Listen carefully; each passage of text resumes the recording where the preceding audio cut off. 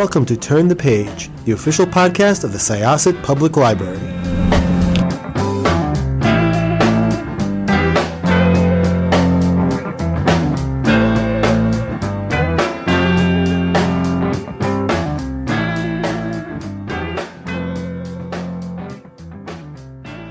Welcome to Turn the Page podcast. I am your host, Jessica, and I am here with the editor of the book, At Midnight.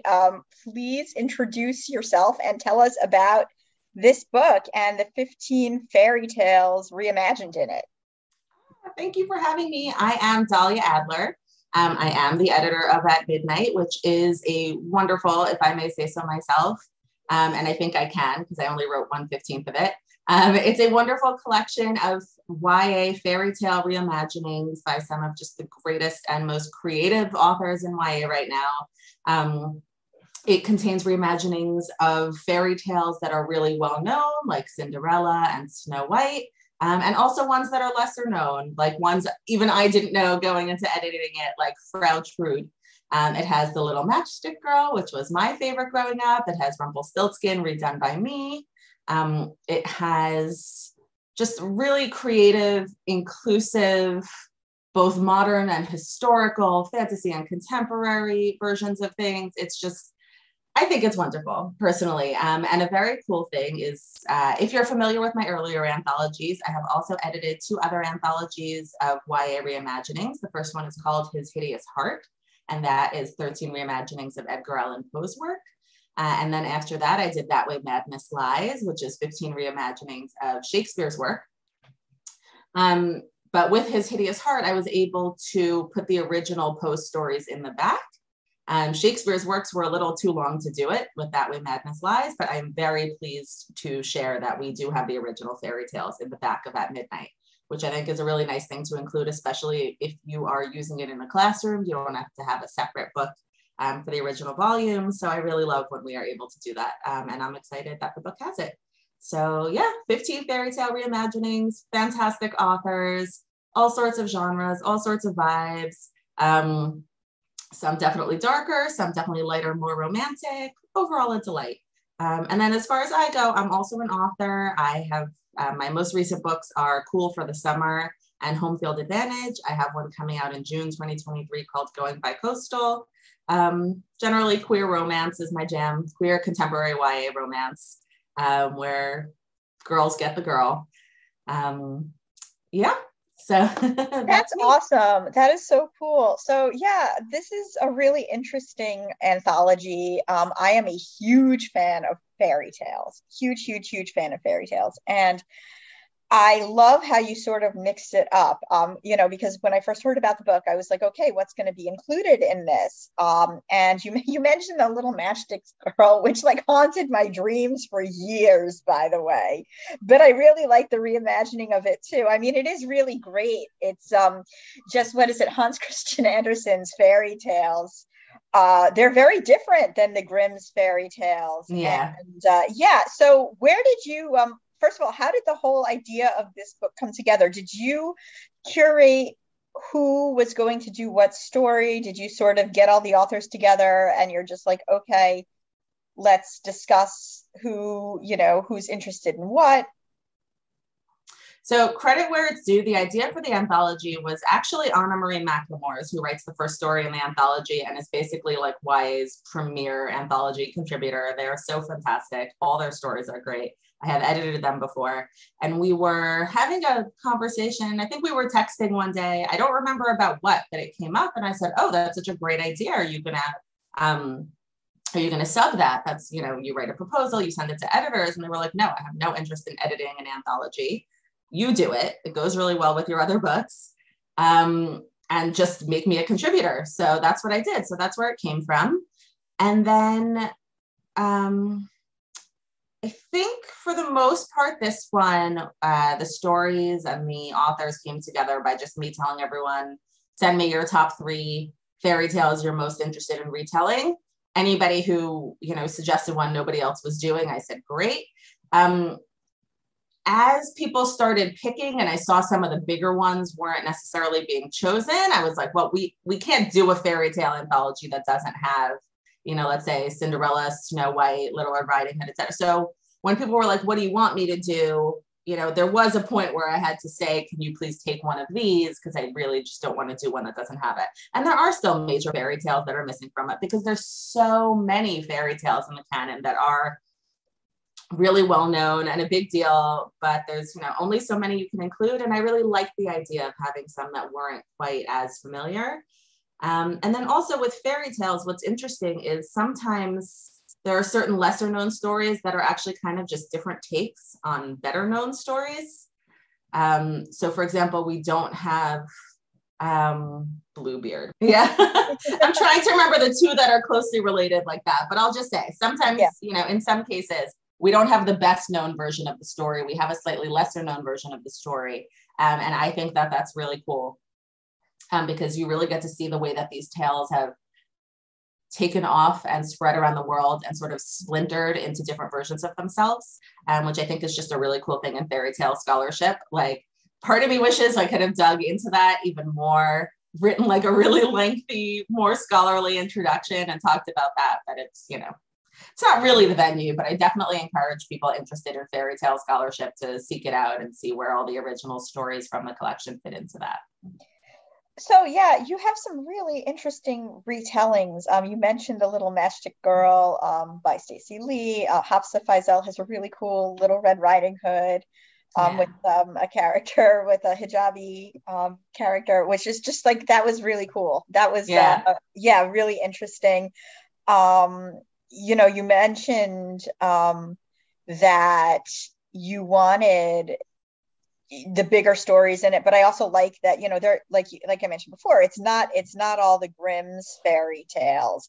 So do you study fairy tales? Because I know I could tell that you really want to give like a dissertation in this, and I'm curious, because I know what I've learned about it. What constitutes a fairy tale? Like, was there anybody who was like, I want to do this, and you're like, technically that's not a fairy tale? There was a little bit of contributor turnover, and originally somebody who was originally in it and then later had to pull out, had proposed something that wasn't actually it was more of a folk tale, which I actually think might have been okay, but it wasn't in the public domain. It was much newer than all these other stories. So definitely we were only working with things that were in the public domain. And I asked everybody, could you tell me which version of the story you're working off of? Because some of them have all sorts of different fairy tale legends. And I wanted to make sure that I had the proper original corresponding to it in the back. And you could see almost everybody did Hans Christian Andersen or the Brothers Grimm for their fairy tales. There's a couple of exceptions in there, Charles Perrault. But it's tough to say what makes a fairy tale. And I love that we also have an original fairy tale from Melissa Albert, because I think it shows that this is not something that is, stuck centuries ago. And she's a great example of an author who really keeps that going. I mean, she did Tales from the Hinterland. She really is. Yeah. Yeah. Creating modern fairy tales is absolutely this remarkable skill of hers. And so I really love that we have that very modern one. And it's a very modern one that's right there in the middle of the volume. So it's sort of tough to say. They definitely have some common themes and morals from the older tales. They have their magic, but then some of them are retold without any at all. So I feel like I should have a great answer to what makes a fairy tale. Right. And I don't. That's okay. Well, I'm curious. So, because getting too much into the other stories, I want to talk about your story, since you are an author of one of the stories and I have you here. So you did the retelling of Rumpelstiltskin, and I don't want to give anything away, but I laughed out loud at the end of that story. Thank you. It was so clever. And all I'm going to say, and I don't think this is going to spoil anything for anybody, was when I got to the end of it, I was like, oh my God, has it actually been that long? It hasn't. And there's a detail in the story that's actually, because I had to look up to see if it had been that long. I'm sitting there doing the math, and I'm like, this is not possible. It has been almost that long. It worked because it had been almost that long. It would have worked better, I think, if it had been that long. But actually, the technicality that I had to put in as a result of it not having been that long made it work even better. So this was the exact right time. I know this is all very obscure for anybody who hasn't read it. This is I'm hoping people read the book so they know what we're talking about. Yeah. I was laughing so hard. So why did you choose Rumpelstiltskin? So actually, my story had a funny evolution in that years ago, I had been invited to join an anthology as a contributor that would be all stories about unlikable female characters. And I had at the time for that anthology conceived a story about a catfish who over the course of catfishing fell for the girl that she was catfishing. And so, you know, when everybody else was sort of over it, she was going to keep going. That's not the plot of Say My Name, which is my reimagining, but that's where it sprang from. So once I had my main character is going to be a catfish idea, and, you know, that involves messing with names and hiding your identity. Rumpelstiltskin was just, I was like, okay, I'm going to bring this. I have to do some take on this story at some point. This might be my last chance. My only other anthology contribution is one I have coming up in my own co-edited anthology about girls in sports. That was not going to be my catfish story. So I was like, this is it. And Rumpelstiltskin just screamed at me like, this is the one where you can do it. And at first I thought this story was like way too bonkers to use. I sent it to one of my friends to read. And I was like, is this like, can I do this? And she was like, yeah, this is great. So I ended up doing it. And Rumpelstiltskin ended up being like the hilariously perfect venue for this story. So I'm really grateful to myself for giving myself the chance, and also to nobody else for making Rumpelstiltskin their first choice. I might have even said, I'm taking it, you can't have it. But yeah, no, for sure. Would you ever do a sequel to this with other fairy tales? I would happily do a second volume of either this or Shakespeare. Like, I love doing these things. I love hearing that they get in classrooms. I don't know if readers would pick up a second volume, which makes it very hard when you think about all the stories that you didn't get to include and all the authors who would have done a great job, but you just have to cut it off somewhere. And I know you could do a whole other volume that was full of fairy tales. The other thing is, if you did a sequel to one of these things, all the stories you made sure to get in the first version would not be in the second version. And then you're putting out a fairy tale collection that, okay, maybe has Jack and the Beanstalk and Beauty and the Beast, but doesn't have Cinderella, Snow White, Little Red Riding Hood. Like, can you do that? Which maybe, Sarah Flatiron, if you're listening, I would love yeah, to no, do for sure. I'm a big fan of fairy tales, especially some of the more obscure ones. And I had like a really interesting introduction to it when I was a kid. I remember watching something on Nickelodeon of all things, and they had like in the middle of the day there was like these anime versions of Grimm's fairy tales, but they were more grim. Like they weren't like as bloody, but they had like one of the original versions of Snow White where the witch visits her 3 times and like at one point like strangles her with her corset, which oh my god, that's so dark. Give me more. On Nickelodeon in the middle of the day. That's pretty much it. Like I think about it now and I'm just like, oh man, that was pretty dark. I mean, they had some weird things on in the middle of the day. They had weird things on in the evening too, but it was different, but it was all like a very cutesy, like late 70s, early 80s anime style. They had 12 Dancing Princesses. That's the first time I heard about that one. That's a great one. But yeah, there's so many like offshoots of like Cinderella that are similar, but not really also. Yeah. And it's like, it's so hard to decide, so, I mean, I'm a fairy tale nerd, so I know I would read it, but I see your point. Yeah. I mean, I'm certainly open, but who knows? Anthologies are so tough to begin with. It's sort of one of those things where so many authors want to contribute to them, but then when it comes to actually supporting them, people are like, yeah, think of me next time you're writing one. So, they're a little bit of the ugly stepchild of YA.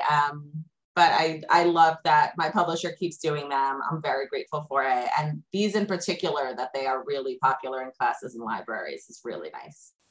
I love hearing that people are like doing a Poe unit with His Hideous Heart. And I hope the same kind of thing happens with anybody doing a fairy tale unit that they use at midnight. I was going to say, I also really loved Alex London's Cinderella. That was pretty cool. Yeah, that was really that was fun. He's great. Yeah. So you mentioned you're working on something else coming up. Is there anything else in the future that you have on the horizon, a project you'd like to work on? That I would like to work on. There is one more reimagining anthology I want to do that I obviously can't say anything about because it, has not been, well, actually I have several other anthology ideas I want to do, but there's one more that's another reimaginings collection that I had pitched to my editor, and I was like giving her a little bit of space because she had just come back from maternity leave. I'm like, okay, I'm not going to be like on top of her right away with another idea. And then when I finally decided it was okay to mention it, she's like, I love it. I bought an anthology of the same genre last week. I was like, should not have waited, but the good news is that I will wait forever. So I'm going to try to make this happen in 2025. So I'm still attached to this idea. I really hope it happens. I really think it's great. I have some great contributors in mind. So I really hope that happens. The next one that I do have happening is with a different publisher. It's my only anthology with a different publisher, and my only anthology for which I have a co-editor, Jennifer Icapelli, who is brilliant. And that is called Out of Our League and comes out in 2024 and is all stories about girls in sports. You mentioned that. Really cool. Yeah, that was fun to do. My story is just like homage to Jewish summer camp. Like, it's not even that, like, it's a sports story and it's all about sports staff, which I was on. But that's really just, my own self-indulgence. Have you come on and talk to me about something else at some point? I would love to. Yeah. I mean, my next novel is coming out in June, and I'm very excited to talk about that. And I haven't gotten to so much yet. So awesome. Well, thank you again. At Midnight is so much fun. If you are a fairy tale fan, if you like retellings, or if you just like a little fantasy with a twist, I highly recommend it. And you mentioned something about people using it to teach. Yes. That's been really cool. If you happen to use His Hideous Heart to teach, there's actually a reader's guide up on my website and on the Macmillan website, but daliaadler.com. You navigate to the His Hideous Heart page. There's a downloadable PDF right there. But yeah, I think that they all make great teaching texts, whether you're teaching about how to read short stories, how to write short stories, comparing and contrasting with original literature. There's like a million different ways to use anthologies in the classroom, not just mine, but also mine. Thank you so much. Once again, this was Jessica with Syosset Libraries Turn the Page podcast. Our guest today was Dahlia Adler. And we are going to close this chapter of Turn the Page. It's time to close this chapter of Turn the Page. Join us for the next episode.